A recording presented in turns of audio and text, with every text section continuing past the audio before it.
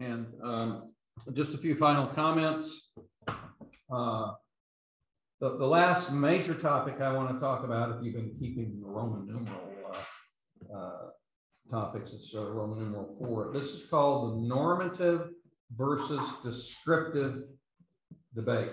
The normative versus descriptive debate. And some, and again, Longenecker is one who popularized this. This is about the issue of apostolic inspiration and epistemology as it relates to whether or not we should follow the example of the apostles' exegetical method. He contended, of course, that they were inspired in their doctrine, but not their exegetical method. But because they were inspired, we certainly shouldn't copy their method. We're not inspired. Okay? But I think that's a confusion of method with epistemology. Yeah, they were inspired uniquely. We're not. I agree with that. But that doesn't mean that we shouldn't follow their method. It just means they had more certainty in their exegetical method than we have in ours when they knew they were under inspiration. And I think it's a very difficult thing, just logically, if you will, to separate method of interpretation from conclusions of interpretation. Personally, I think that's impossible to do, but he does. He tries to make that nice and tidy separation. I just don't think he can do it. They're inextricably linked. And again, with regard to the typological method, I've given reasons why I don't think it's non-contextual. I'm going to give more. I'm going to, as I said, a full lecture on typology. But some are very leery of saying, hey, we ought to see if there are types in the Old Testament beyond that which the apostles and Jesus mentioned. Some are very leery to do that because of the misuse of typology down through the history of the church. And I alluded very briefly to that earlier. But just because the typological approach has been misused doesn't mean it's a wrong approach. That would be like saying, just forget ever preaching on the book of Revelation because there have been so many misinterpretations of the book of Revelation. I'm not going to touch that one. I don't think that's the right approach. So now some call typology, they'll call it systematic theology, they'll call it application, they'll call it and doing analogies or drawing out of text implications. They'll say this is part of theological interpretation of Scripture. There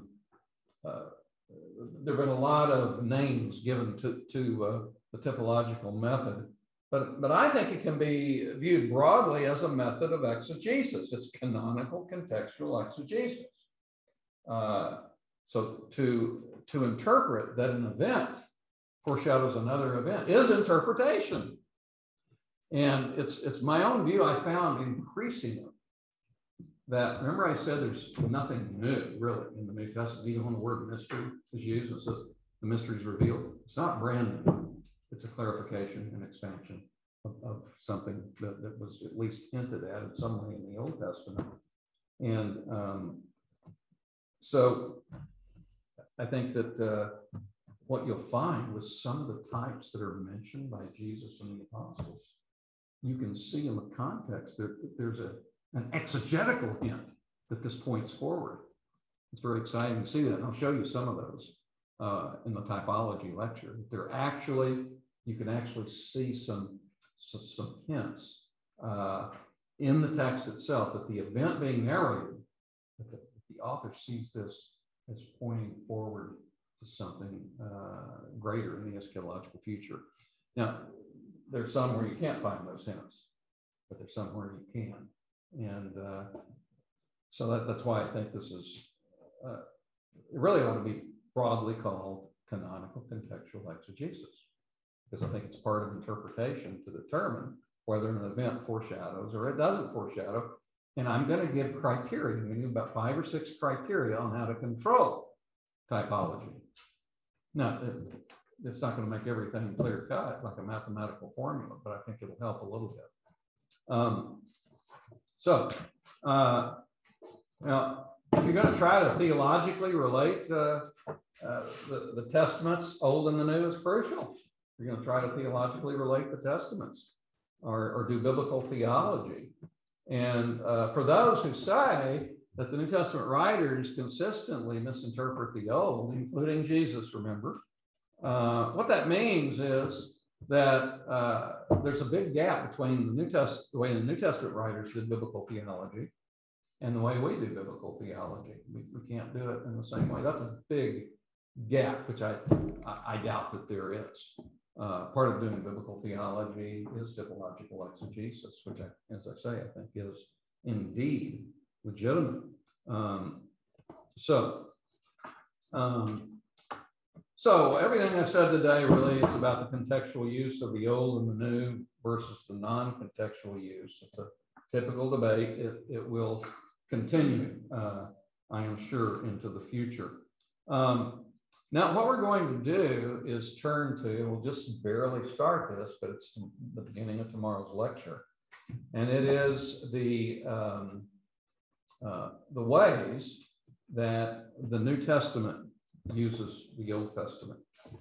The ways that the New Testament uses the Old Testament. Now, I'm going to tomorrow give you a handout that will give you the 12 different ways, and tomorrow will be filled with illustrations of each way. But you'll notice here, this is a handout that I will give you tomorrow, and it is primary ways the New Testament uses the Old. So I'm going to start on this. You don't have to worry about writing it down. I'm going to give this to you. We're going to photocopy it. But since it's just such a short time today, I'll wait till tomorrow to photocopy it. So as you can see, the first way that the Old Testament uses, the New Testament uses the Old is to indicate direct fulfillment of Old Testament prophecy. Now, that's basically how we understood the relation of Old and New, probably when we first became Christians. Prophecy in the Old Testament, let us say, about the Messiah, and it's fulfilled in Jesus. Maybe Genesis 3:15, fulfilled in Jesus. So this is pretty straightforward, but I'd still want to give some illustrations of it, especially to contrast it with typological fulfillment, which we're going to see is this is the second one, to indicate indirect fulfillment of Old Testament typological prophecy. So we're going to get more into that.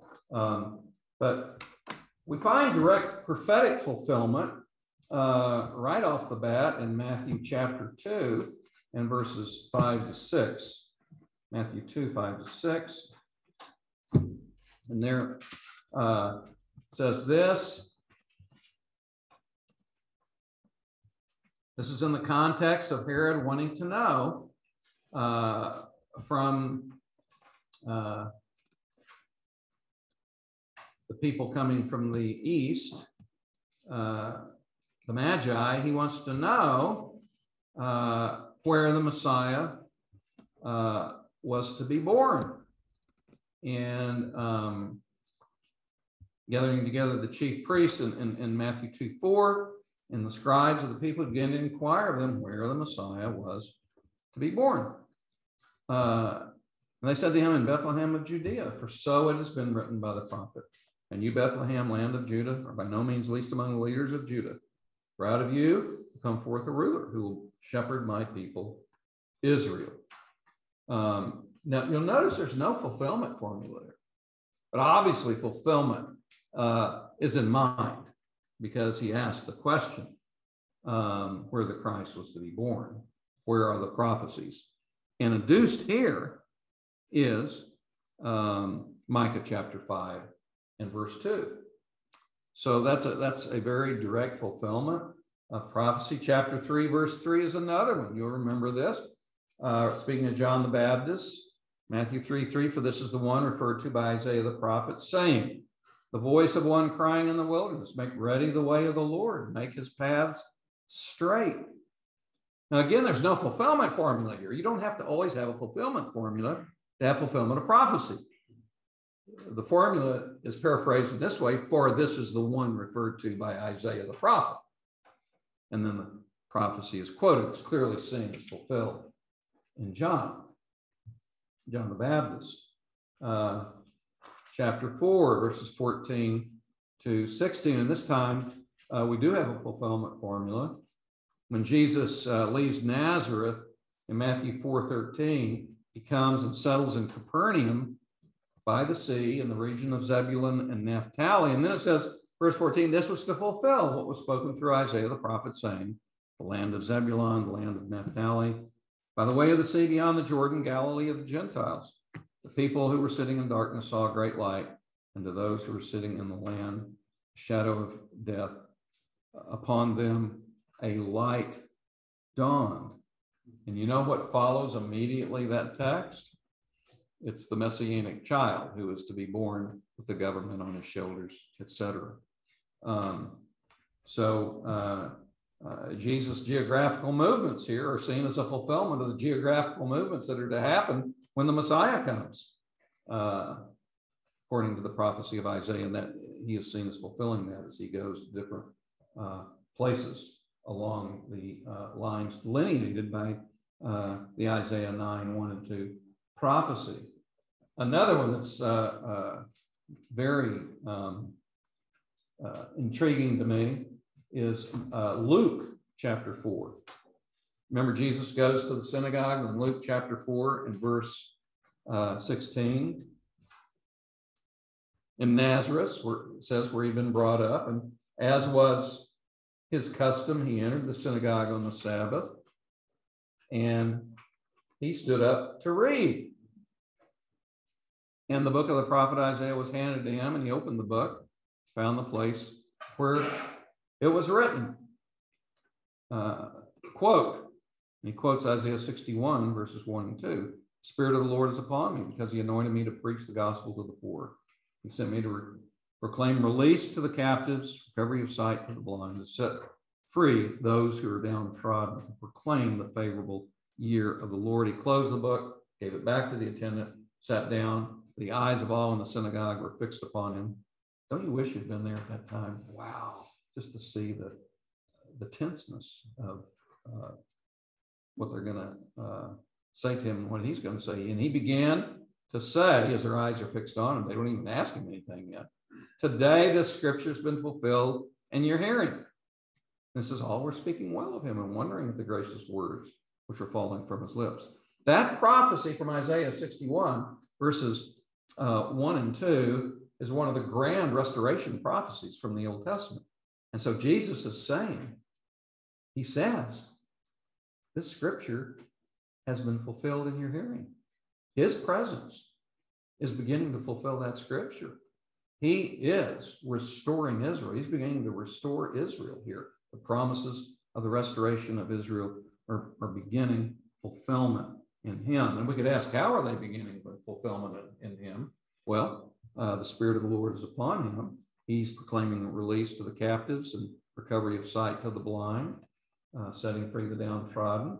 But he's not just doing miracles. He's coming actually to redeem Israel from her sin and thus restore her, as Isaiah 53 says just a few chapters earlier.